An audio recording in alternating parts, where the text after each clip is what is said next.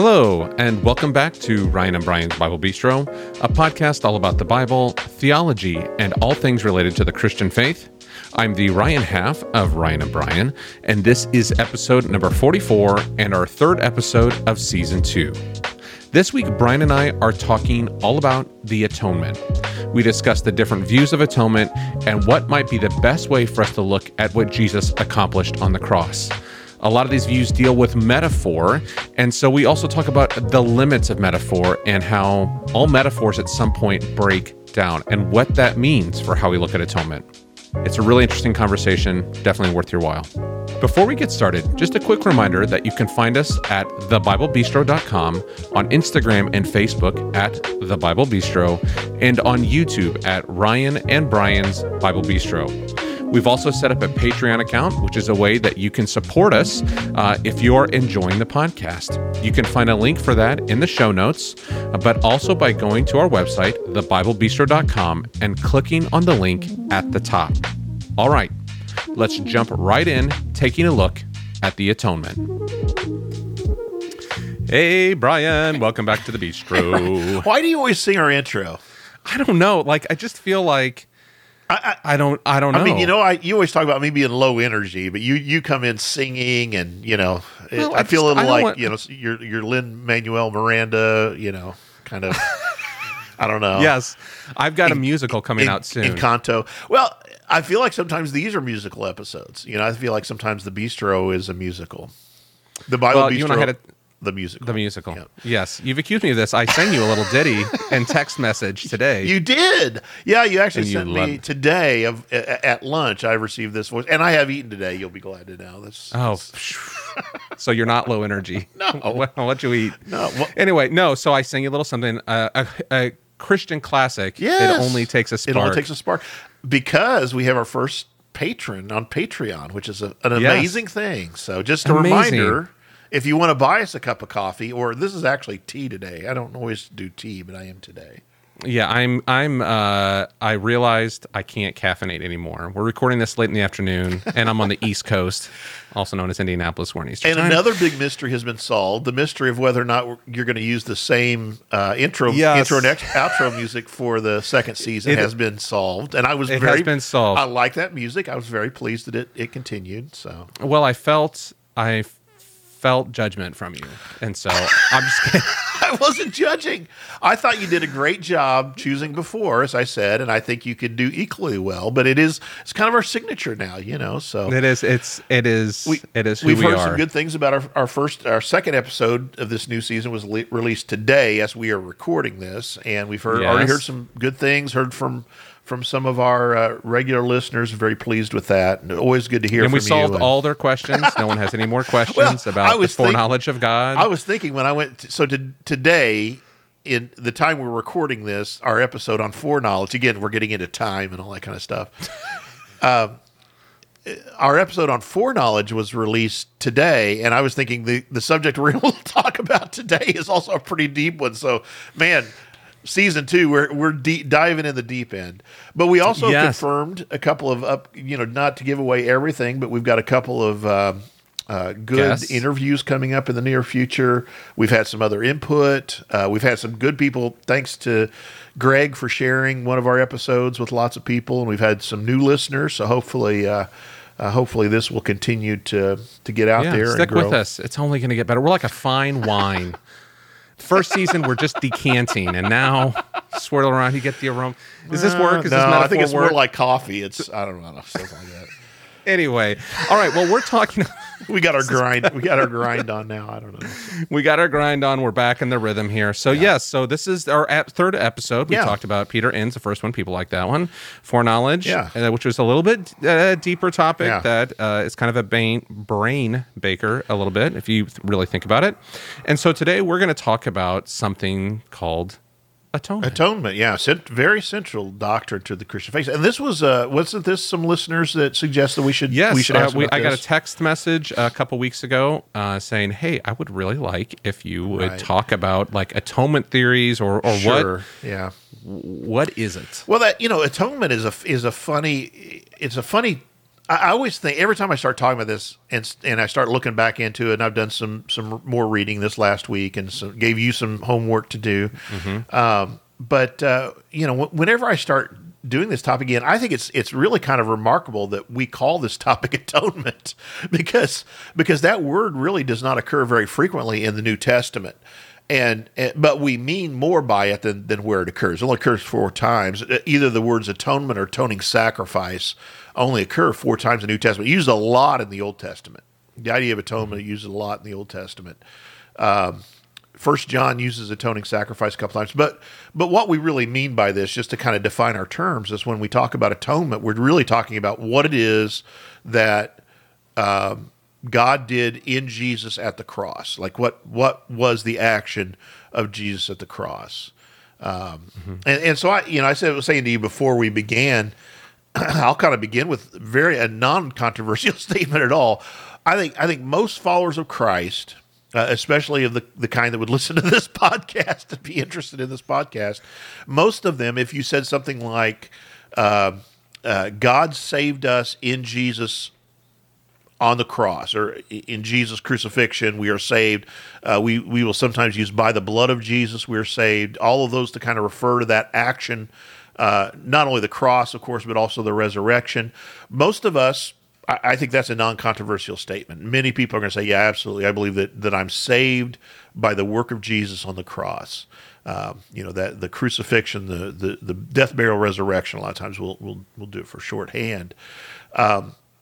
So we use the word atonement when it comes to that, because when we begin to talk about exactly how that happened, or maybe I'd even put it this way, what happened on the cross is where it gets a little bit more difficult for us to pin down exactly. And so we know we're saved by the cross, but the atonement is talking about exactly what happened. Yeah, what happened at the cross? How are we saved? What does it mean that we are saved? All of those kind of things. And there are different views, and we're kind of in a time where one of the prominent views in the past, I say in a time, we've been in this for some time. Even when I was in seminary myself, this was kind of in the midst of changing a bit the way that we talk about it. And so that's kind of why people want to understand it. What sometimes I'll say, what view of the atonement or what theory of the atonement do you follow? And that's really what they're talking about. What do you believe God did on the cross in Jesus?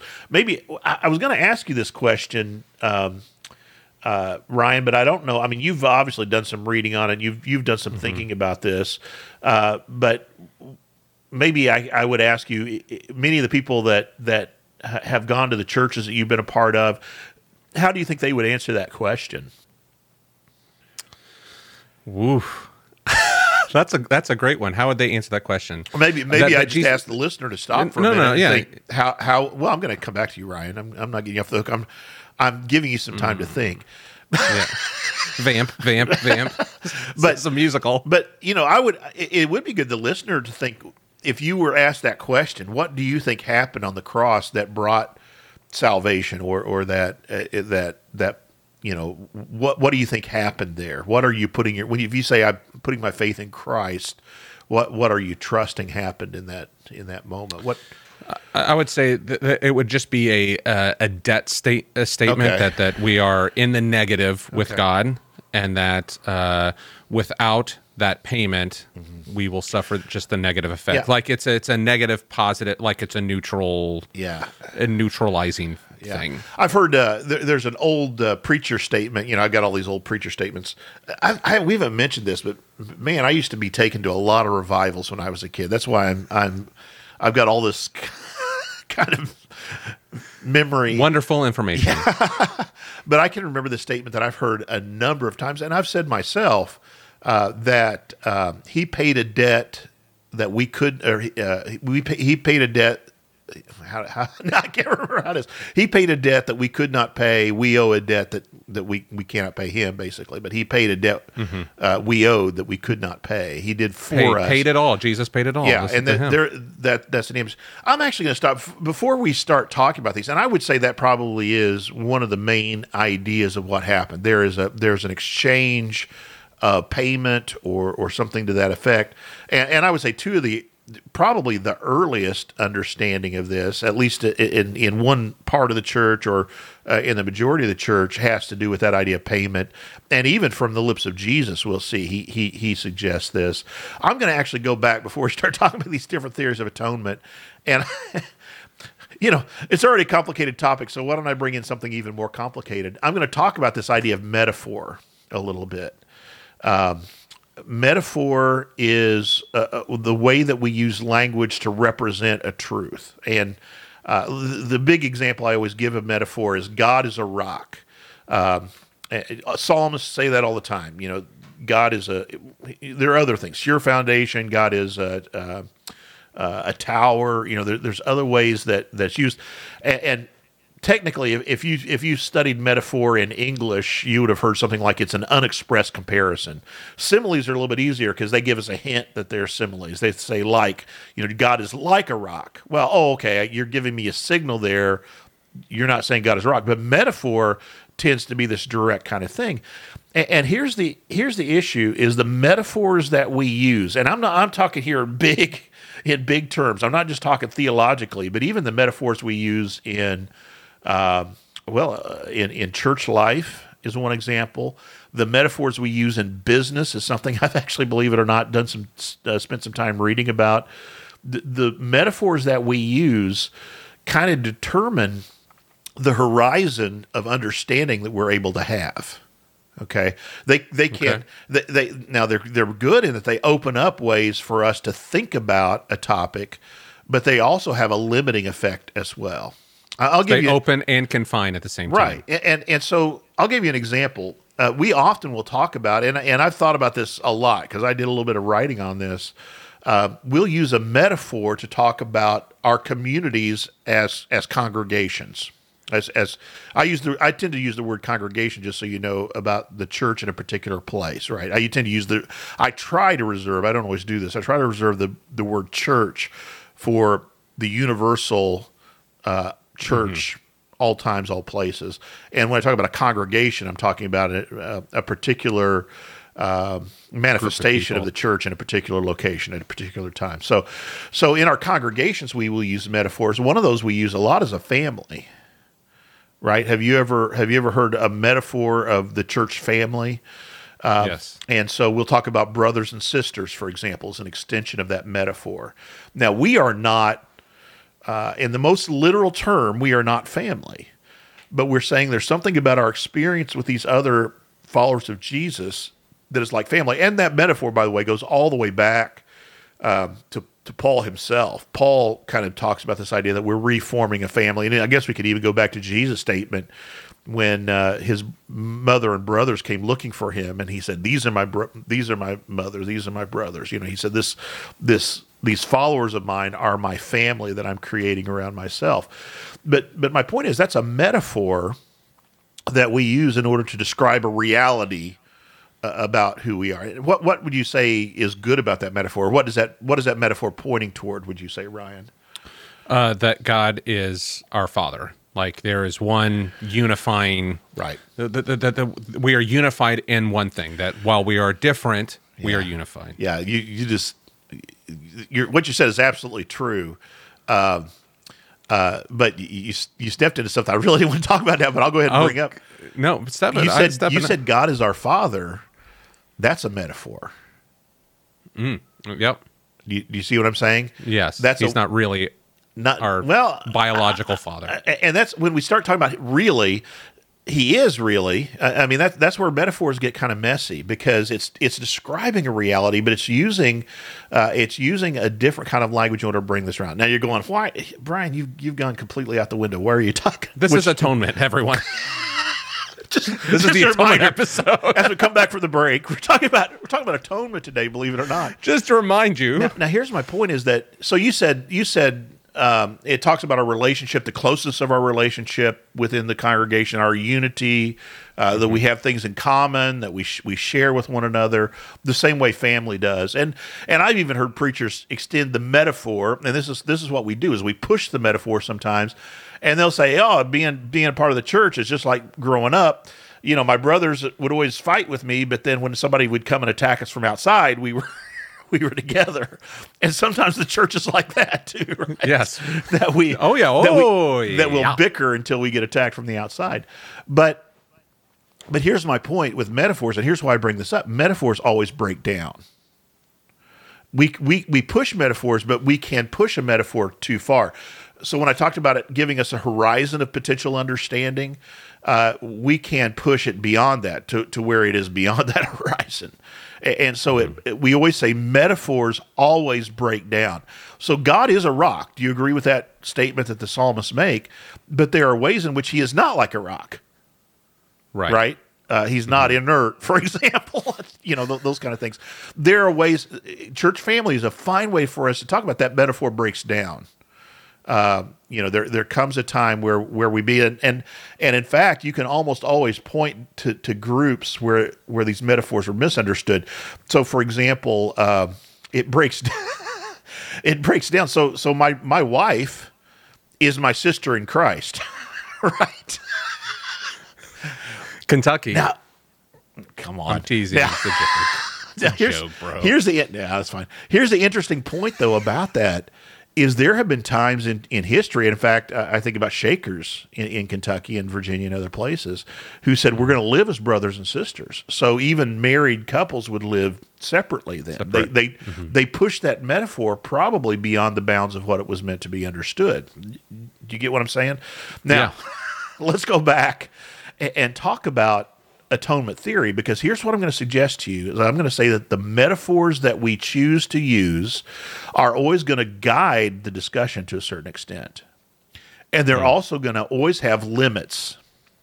And I think one of the main problems we have when we begin to pit one theory of atonement against another is usually where those have been pushed too far. Okay?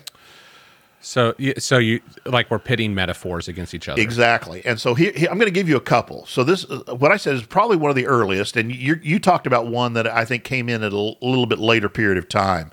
What you talked about really is if we were going to talk about a setting for that, I would call it a juridical metaphor. Juridical has to do with a courtroom. Okay. A lot of people say judicial, but the correct term is juridical, but it doesn't matter. Well, it was I can't just say on that one. You gotta look it up for me, bro. So having to do with the courtroom, right? Okay. So legal. So I'll come back to that one in a minute. But the earliest theory, actually, go ahead. You get your Bible there?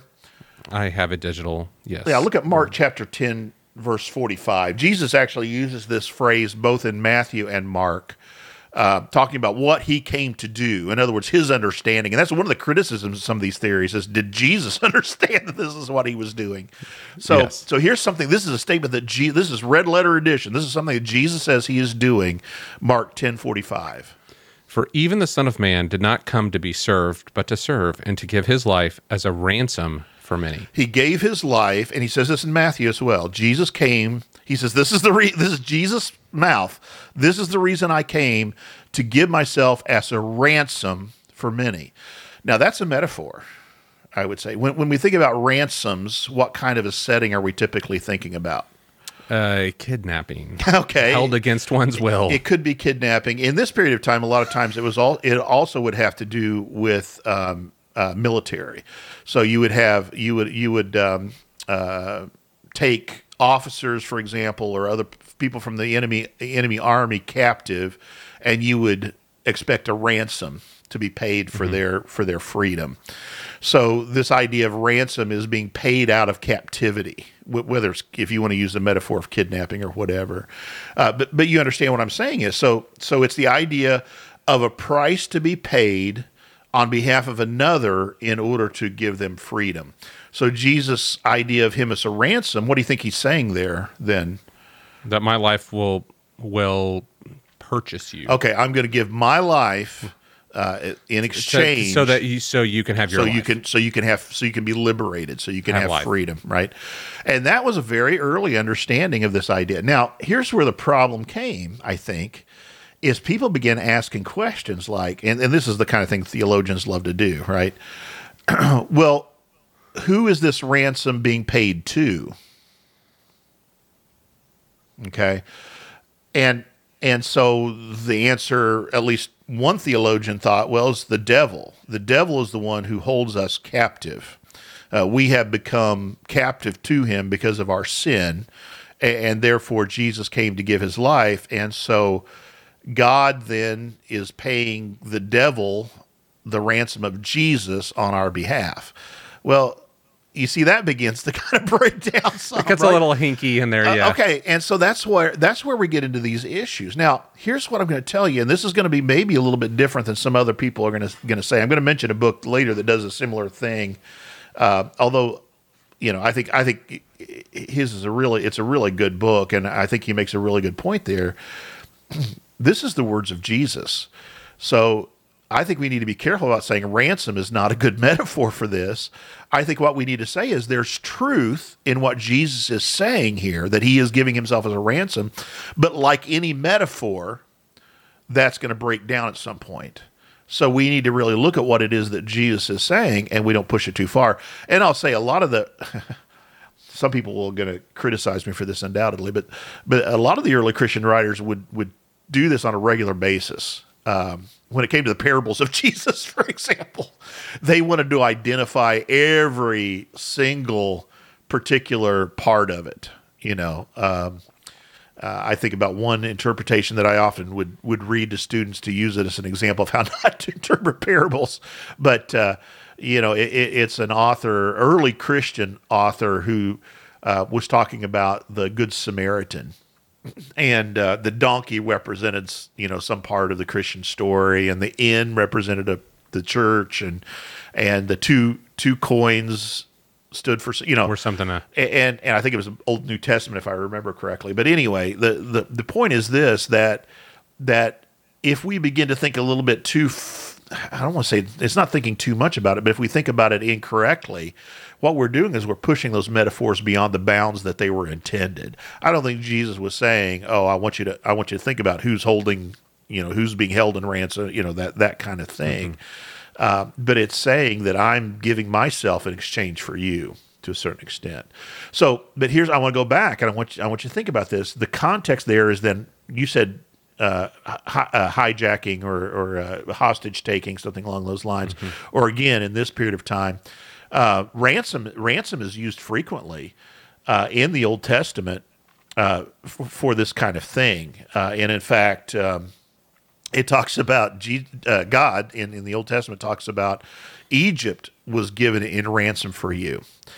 For the Israelites. And there are other passages where this word is only used twice in the New Testament, but it's used frequently. This idea of ransom is frequently used in the Old Testament for what God did in redeeming, and that's another word we'll have to get to in a minute, which is a metaphor.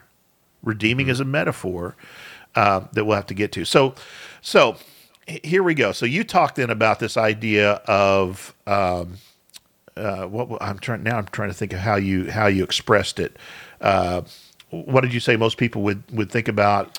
Like a debt, like there's a negative ledger, and that right. Jesus is just making it. So that's sometimes right. That's the context of business or maybe a commercial metaphor that's being used there. That there's a payment that is owed. We owe a debt because we have broken faith with God. We have gone against his rules. Therefore, we owe him a debt, and we cannot pay that debt ourselves, and therefore we are dependent upon Jesus to pay it for us.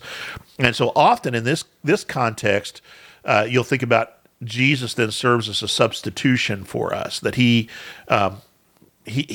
comes, we owe our lives. And in fact, if you even think about Paul's statement, the wages of sin is death. Wages is a metaphor there, right? What we owe is death because of our sin. And Jesus' death then is a substitute for us. So in that kind of a commercial context, I mentioned courtroom scenes. I'm not going to use that other fancy word because you guys will just make fun of me. But juridical, juridical. But this idea of a courtroom scene we've often seen. In fact, you probably have heard the illustration about the judge that finds someone guilty, but then steps down, takes off his robe, and then pays the debt. Right. Mm-hmm. So there's that kind of a courtroom analogy, and so sometimes we'll use the idea of penal. we'll talk about the penal substitutionary atonement, and the penal there has to do with a penalty that's being given, a fine, if you will, because of the breaking of the law, or however we want to understand that. And again, now here's where I'm going to come out maybe a little bit different than some. I'm going to say that I think both of those are fine ways to talk about what it is that God has done in Christ. The difference is that we have to take them for what they were intended to be, right? They're a partial explanation. And here's this is maybe the most important statement I'll make this entire day is Okay. what God accomplished in Jesus on the cross is big enough that it's very difficult for us to describe in one simple image. That penal substitutionary does not encompass everything. That happened. But there's a certain aspect of it that becomes true. Now here's where it breaks down, and this is where the criticism of it has come to an extent. Is what is it? What is this penalty that has to be? Why is it that God has to punish the sinner? Well, God is God, and I've heard people say this a lot. Couldn't He have just forgiven sins? Couldn't He have just said? And so, what do we usually respond to that, Ryan? What do you usually hear in response to that? But Could God just forgive sins? What's that? No. There was a blood sacrifice, like it was. Well, and usually we appeal to God's holiness.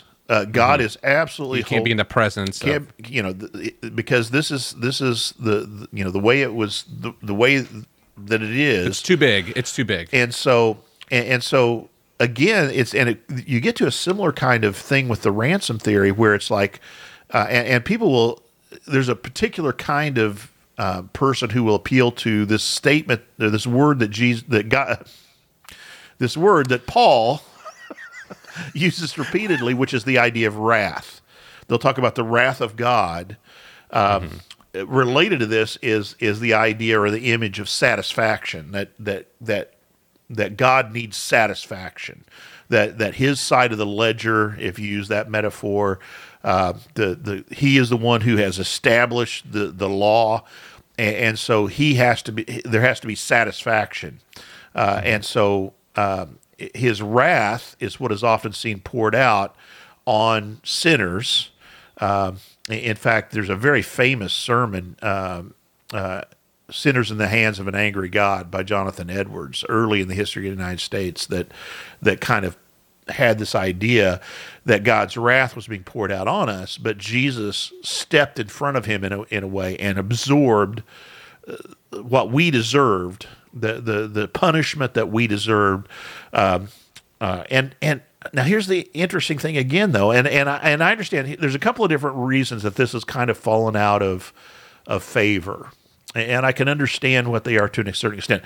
And let me again say, sometimes we're pushing these things too far, because wrath makes God angry. Well, yeah, and we'll come back to that in just a minute. What does it mean What does God's wrath mean? I think we can come back to that in a minute if I don't forget. So try to remind me. I'll remind you. But really, what I was going to say is that there are those who've said, well, how is this one person of the Trinity pouring out His anger on another person of the Trinity? What does that mean? How does that work? How does that operate?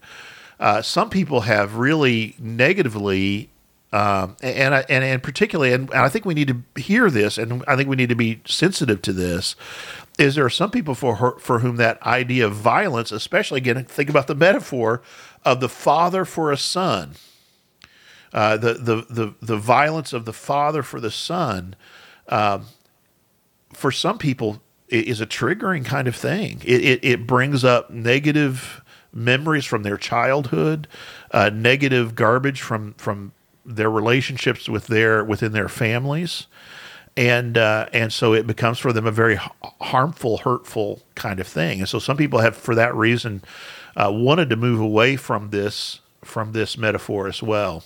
Now let's talk about wrath before we go on too far. Then we may devote a whole other episode to this at some point. But Paul uses the word wrath frequently to talk about God's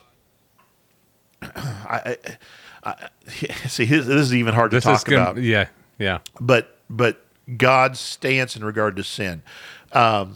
I almost said reaction, and it's really not reaction. That's the thing I try to explain to students, and I'm gonna use a different kind of metaphor, a modern metaphor that I sometimes use to say this. If God is absolutely holy, and this actually goes back to the episode we have on sin, you'll remember that I said it was important for me when I finally realized sin wasn't just arbitrary. It wasn't just something that God made up, but it is an outgrowth and an aspect of his very character, of his very nature. Mm-hmm. And sin is the opposite of that. Exactly. Sin is the opposite of God's character, who God is, his attributes. If you think about opposite, hate is opposite of love. God is truth, so lying is the opposite of truth. God is faithful to his promises, so infidelity or adultery is opposed to the nature of God. And so if you think about God's holiness, then I sometimes have used this. If you can imagine like a huge electromagnet that we might use in some kind of scientific experiment, and you guys have all done that thing where you put you try to put the north and south poles together, right? And they or the two norths together, they oppose one another. I said, kind of imagine that God's character, his holiness, and when we are opposite of that, it's like a huge electromagnet, and us being, flung, if you will, from thrown that. away. Yeah, and I don't mean it. I don't think it's God going, I'm gonna, It's not like I almost said Bluto in Popeye. That's probably dates me a little bit. Double nickel, bro. It's not Homer Simpson grabbing a hold of Bart and going, Yeah. It is. Instead, it is. I think it's almost a sorrow or a sadness that those I created in my image to take on my image and nature, to be my image bearers in the world, and to God's kingdom, to form the world in such a way that it is to partner with God in forming the world. They have instead rebelled against me, and therefore I would see wrath. And it's hard even to use the word. I usually use this word, but it breaks down too. It's a metaphor. It's God's natural reaction to sin. It's a holy God's stance in regard to sin, because it's not him reacting.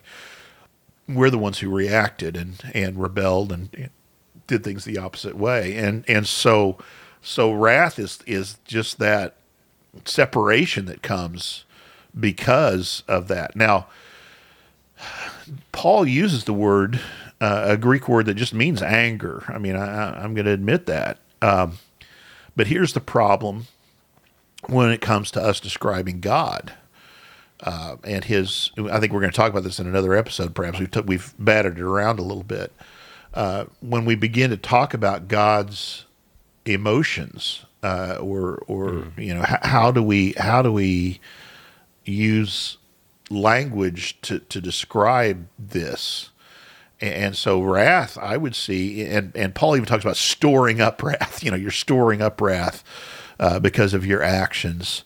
How do we understand that? But anyway, the idea of this is that Jesus takes this wrath. Now, again, I think we can push this too far, and I've actually had conversations with people who it's not like, and I know Paul uses the term storing up, but it's not like there's this certain quantity of wrath that God has to get out. It's not like he's, balling it out. Yeah, and I've got to burst. I got to get this out, and I've got to put it someplace, and so it goes on to Jesus. And there's a couple of corollaries to this that we hear in popular Christianity that I just don't agree with. One of them has to do with Jesus' statement on the cross, my God, why have you forsaken me?" There are those who would say that is the moment at which humanity, there are those, and I'm not one of them, who would say that's the moment at which humanity's sin was placed upon Jesus. And so again, a holy God withdraws. Now, I don't know what that means for a person of the Trinity to, withdraw from another. I don't even know how that works. How does a person withdraw from themselves? Right. Yeah. That's a metaphor. Yeah. I don't even know how to think about that. But then the other thing is, I think that's a misunderstanding of what Jesus. I think Jesus is quoting Psalm 22, that's the first line of Psalm 22. I think he's quoting that on the cross. Maybe we'll talk about that another day. But I've got the list, bro. It's growing here. We're talking about this another day. But anyway, it's good. So questions on that or comments? And here's the thing. We talked about this before, that music, we've even talked about that music sometimes, you keep making the point, because you're a music major, you would make this point, that music has sometimes a greater effect upon our theological understanding because than the sermon, because we repeat it over and over again. Sermon we hear once, it's long, it's boring, we're probably asleep anyway. But the song kind of keeps, even I can remember, my dad would be whistling the songs that we sang in church the rest of the week, so sometimes that even has a greater effect on our long-term theology. Well, it's just the fact that I sang it only takes a spark to get a fire going today. And I haven't sung or heard that song in how many years? Time. A very long time. Yeah, I think that's really important. And so, like, you and I had this conversation. There was a song that, that you don't like to sing because of the rap. I actually think it's a great song. There's one part of it I don't sing, and it's Townsend and Getty, who are fantastic songwriters. But their song "In Christ Alone" has one part, and here's what I want you to see. This is where you can see the theology that we're talking about clearly in this line, in this one stanza of the song "In Christ Alone." Do you want to sing it for us? Did you say you prepared it for us? I hadn't prepared it for us, but I okay. Go ahead and say your thing. I was going to say, I got a question. Here's what it is. In Christ alone, who took on flesh, fullness of God and helpless babe, the gift of love and righteousness, scorned by the ones he came to save. And then here's the line: till on the cross, as Jesus died, the wrath of God was satisfied. That's a theological statement. That's saying this is that theory of the atonement we've been talking about that they accept. For every sin on him was laid. Here in the death of Christ I live. So, yeah. So let me ask you this: so if and maybe is it okay for Paul to say it, but not for us to say it because we don't know the full extent of it? I don't know. I think it's fine for us. I think it's fine for us to say it. I think that we often. I think where we have pushed it a little bit too far again is that God has this wrath stored up that needs to be exhausted. Mm-hmm. And so the term that we often will use, the theological term, is propitiation. We see it in the Old Testament. We see these kind of things. The other word that's used, and this is used in 1 John in the New Testament, is expiation, which has to do with the dissipating of wrath.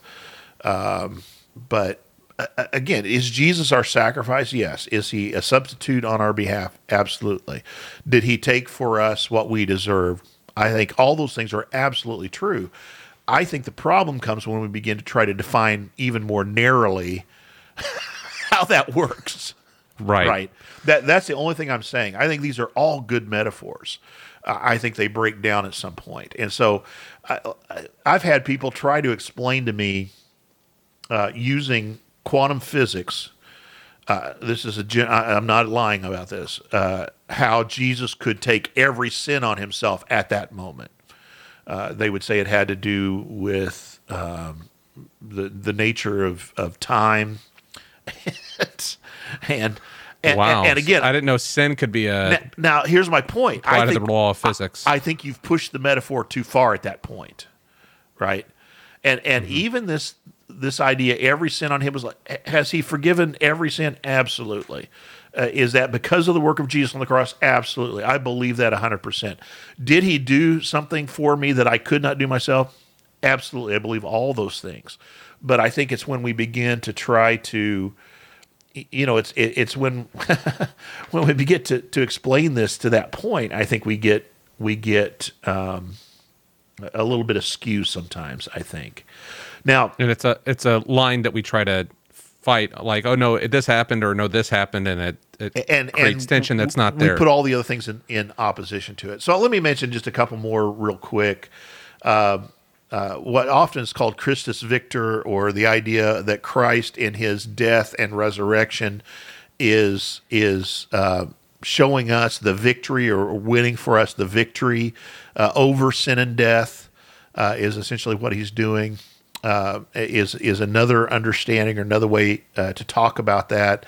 And then, one more, and this one is not, we don't see this very much, but I can think about books that I've read that do talk about this.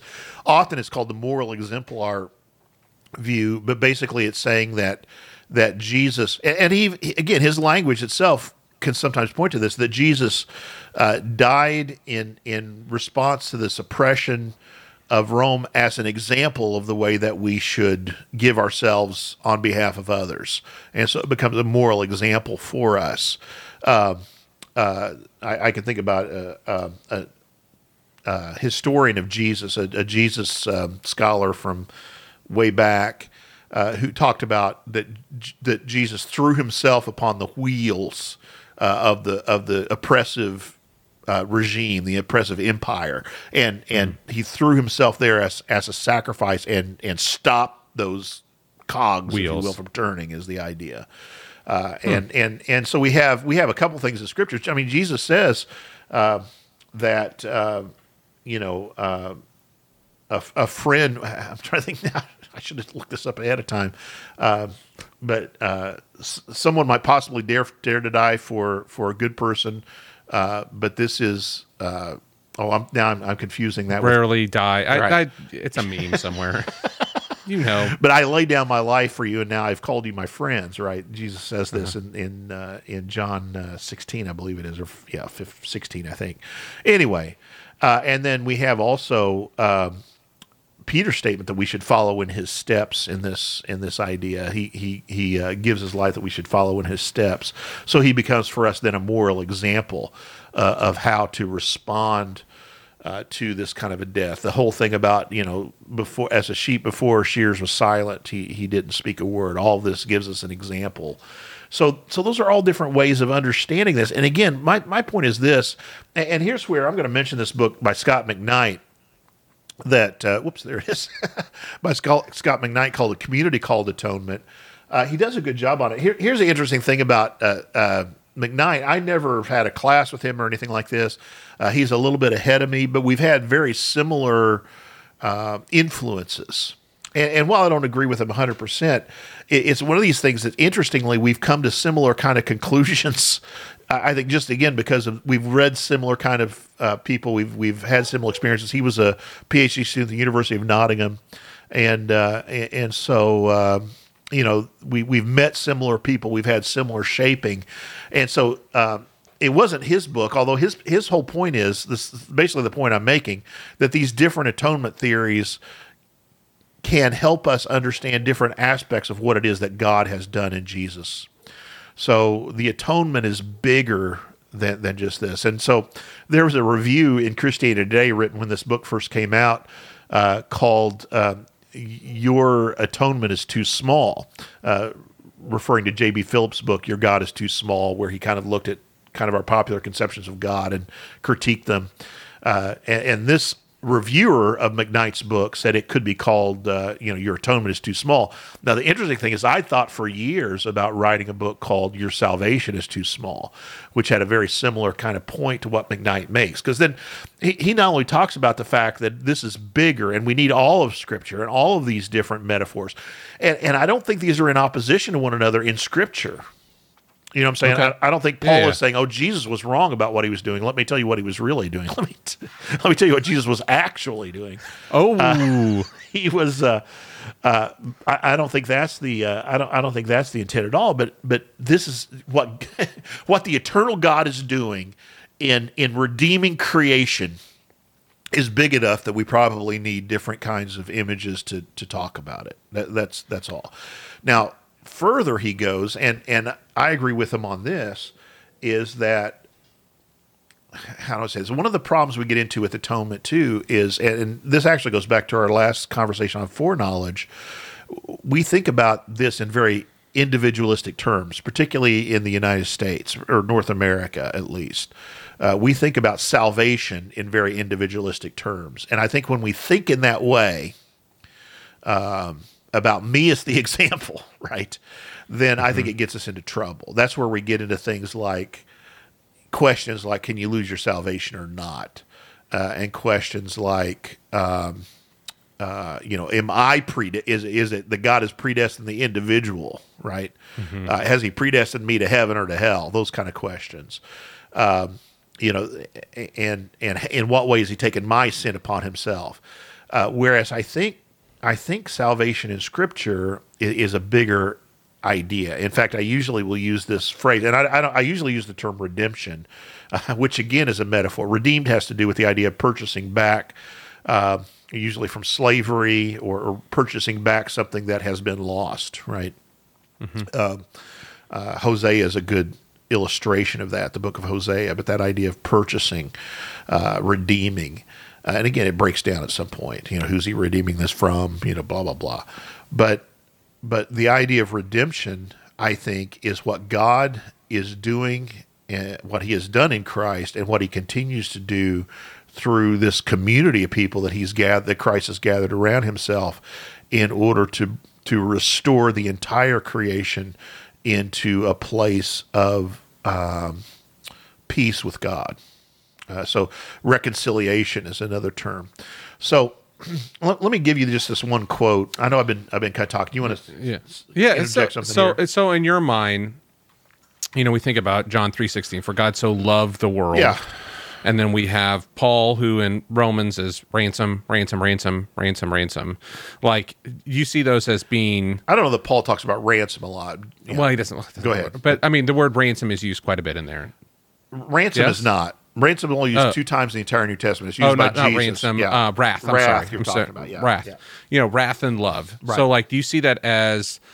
How do you see those working? I mean, do you see those as just different aspects of it, or is love a metaphor? I don't know. Love is not. How do I say? Sorry, this? did I open a can of worms? No. I think it's a good question.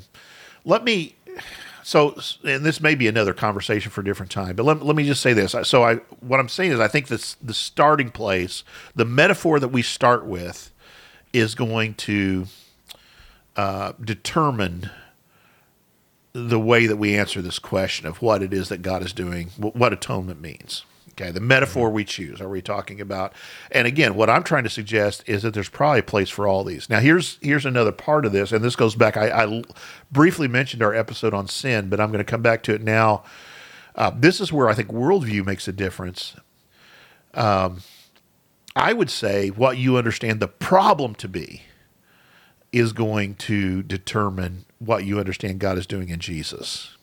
So what am I being saved from? Right? How do I define sin and what that means? And I think that because when we talked about worldview, I said this is one of the foundational questions: is not only who are we, where are we, but what's the problem, and then what's the solution. So here's where I would go with this, and actually this quote I was getting ready to read from McKnight mentions this idea of wrath specifically. This is from his book, A Community Called Atonement. He says, "My point is that where we begin shapes where we end up. If you begin with wrath, you get an atonement that tells the story of wrath being pacified." So, if I'm going to tell you the metaphor that I tend to use, and it has its own limits. It has its limits, but here's the thing: we need to be aware of it too. We need to be aware that this is a metaphor we use. I would say the metaphor I use is relational, right? Because when I described to you what the problem was, I described it as broken relationships. Mm-hmm. I said it's chaos in our relationship with God, chaos in our relationship within ourselves, chaos with our relationship with others, and chaos with creation. So what I talk about a lot is you'll hear me talk about broken relationships. And so the metaphor then that I would use is reconciliation, right? And this is, Paul talks about reconciliation as well, right? That in Jesus, God is reconciling people to himself, and he's also reconciling them to one another. That's what Ephesians says, right? So I think all of these, I think there are things that we can learn from them. Do I think that there are shortcomings? Yeah, and I think that's usually where the metaphor breaks down. That's usually the case. Now, that may be an oversimplification, but I think as we're just kind of starting in this issue, that might be something to think about. Is this like a deficiency in our language? Like we can't possibly describe. It's not in our language. Not in our, but our capacity to articulate. It is. I don't think it's a deficiency. I would say it is an aspect of our humanity. Okay. That we are not God. And Isaiah 50. You're as high as the heavens are above the earth, are your thoughts above my thoughts, right? So now that doesn't mean we shrug our shoulders and give up.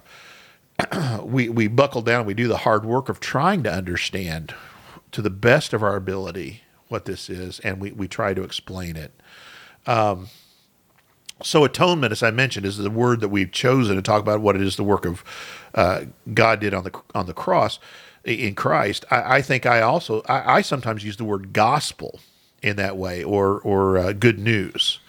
Right, the good news, and we could say, I guess technically speaking, you could say atonement is what action God did in Christ on the cross, and gospel is the way that we express that, or we describe it.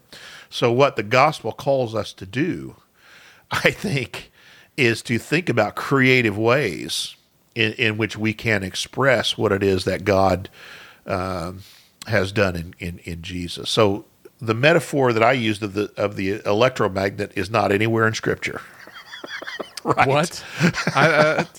But that is it's another image. It's another way for us to try to express. And again, we understand. So I would say every language has limits. Every language has limitations, and especially when you're talking about the eternal God, and when you're talking about the central act of what He's doing in order to redeem His creation. That's if that was a simple matter, I'd worry. Right. Right. Now. Here's what I do want to say this, because I worried about this as we are starting this. I believe the gospel is very simple to understand and for us to accept. That's why I started with that idea. All of us can agree that we have been, our sins have been forgiven not because of ourselves, but because of what Christ accomplished on the cross. That we have been saved, however we want to understand that we've been redeemed. From this empty way of life handed down to us from our forefathers. That's 1 Peter, by the precious blood of Jesus, Lamb without blemish or defect. That's a payment as well. There's a payment metaphor there as well. But it was not with silver or gold, is what. It was not silver or gold, Peter says, that we were purchased. Right. It was through the precious blood of Jesus. So all of these are ways to help us understand the magnificence of what it is that God has done in us. And I think considering them, and even considering some of the problems, like I said, I think it's a caricature to call the satisfaction model, the penal substitution model, divine child abuse. You'll hear people talk about, God took out His wrath on, Father took out His wrath on the Son. I think that's a caricature. But I think we need to think carefully about the limits of some of our metaphors and what they're useful for. And I think we also need to think about how they are heard. So I may use a way to describe what God is doing in one context that I might not use in another. What is the most appropriate way? If someone is struggling, I might, in North America, I probably need to jump up and down and shout this much more, is God is saving His community, His people. And we often think about it as an individual. And we probably need to think much more about what it means that all of us together, it's Ephesians 2, right? He's taken the two, talking about Jew and Gentile, those who are far off and those who are near, and He's made them into one person, one man, and in that man, He's reconciling us to Christ, or to God in Christ, and so to Himself, and so there's that's probably something we need to emphasize much more. And you talk about our language. I've said before, and I don't know that it's possible to estimate how much that's a breakdown in our language because we only have one word for the singular and the plural you. Right. That we don't. We've talked about in a previous episode. That we don't differentiate the difference between you Y'all. singular, you and thou, if you want to use King James. We don't differentiate any longer in modern English. We don't differentiate the singular and the plural, but the Greeks did. The New Testament writers did, and there are places where it talks about you as a group, where we're taking it as you as an individual. I think that has had an influence upon our theology. So language has had an influence. And this is definitely a conversation for another time, but language teaching theology in a Spanish context changed my understanding of some things because of the language. Because I posted this one time. Somebody else posted this later. It's one of those things, you came to this insight and then another person, said it as well. But I posted one time, I remember when I was down there, theology that doesn't work in every language isn't true. It's got to be, theology has to be big enough that it can be encompassed in every context. That's the missional aspect of it. That's the mission of God in the world, part of this whole thing, that there are things I was trying to explain and it just didn't work. This wasn't translating. Didn't translate. It's not, well, I better fix Spanish. It's I better fix my understanding of this stuff then. Yeah. And interesting. So there's, that's part of it. All right, so atonement. Yeah, we've talked a lot about here. Yeah. We've talked about the penal substitutionary, the wrath piece of it. We've talked about Christ as victor. We've talked about the moral, the moral implications of Christ exemplar. And so, I think from this, maybe to come away from this is like each one of these has something in them, but that they can't encompass everything. All of them fall short. Instead of drawing those dividing lines, that that they all, and as Scott McKnight, that quote that you pulled out there, that is when you start at a certain place, you end at a certain place. And so thinking about understanding what needed to be fixed is an important part of it. So Kevin Van Hooser, I meant to quote Kevin Van Hooser too. I thought this was a good quote when we were talking about this. He says the death of Jesus exceeds our attempts to explain it. Basically we need to think in terms of excess rather than in he says exchange. We're not exchanging one view for the other, but let's think in terms of excess. There's more here than we can even express of what God has done in Christ. So and I really appreciate what you said about that we can't understand. Like that there's these other pieces, but that it's the gospel is easy to understand. I had a conversation with the person who recommended the Peter Enns book, and so he and I were chatting this week, and it was one of these things we were talking about some of these contextual, things that he had questions about, and it was like, how do I know when I have enough? And I think that's the conversation I've had with you before is, how do I know when I have enough so I can really understand it? Right. Or, am I missing it because I don't understand all that stuff? But kind of going, the message is there, and then as you grow, you understand more of the complexity, and not that it's gonna, you grow in your knowledge, then not that your knowledge of the world changes, but that what you need to know, that the message is for everyone, and it's not. It's for everyone. And you think about, even the examples in Scripture, the day of Pentecost, 3,000 came forward because, and I don't think Peter said, it's a pretty easy message. Before I baptize you, let me ask you, which of the views of the atonement do you understand? What do you think Jesus was doing on the cross? And if you don't answer this correctly, we're not going to dunk you until you take the... We've got a class for you on the first and second Tuesdays. Right. But you understand, and I'm kind of being ridiculous there, but no, people responded to the gospel. And here's the crazy thing there, and this is, we're so far removed from this, I think we have a hard time understanding, unless we've been a pioneer missionary, where we're taking the gospel to places for the very first time.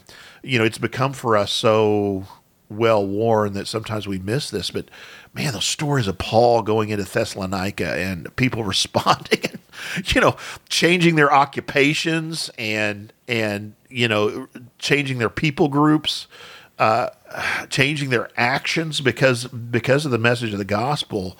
It would just have meant this whole communities of people that this happened. And it just would have been incredible. Ephesus, the silversmiths start to say, "Hey, you're cutting into our business here," Right.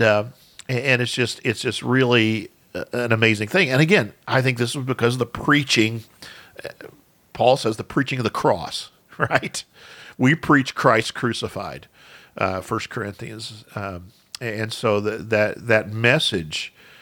Even if we don't, again, even if we're not like Paul, or we haven't completely unpacked this particular metaphor, I think we can respond to the gospel in a way that is meaningful. So, Excellent. now there is a balance. I do want to say, I think that deep study of this Is worthwhile. Yeah, you said it brings growth, or even working over these things and thinking through them help us to sharpen our understanding, hone our. I don't know what kind of metaphor you want to use, but Iron sharpening iron. yeah, that's Well, I mean that, but I mean, yeah, I mean, I'm reading a book and I've got you and I are having conversations Yeah. about, and things that I'd not thought of or worked through, Sure. and so, having that study, and it's helping me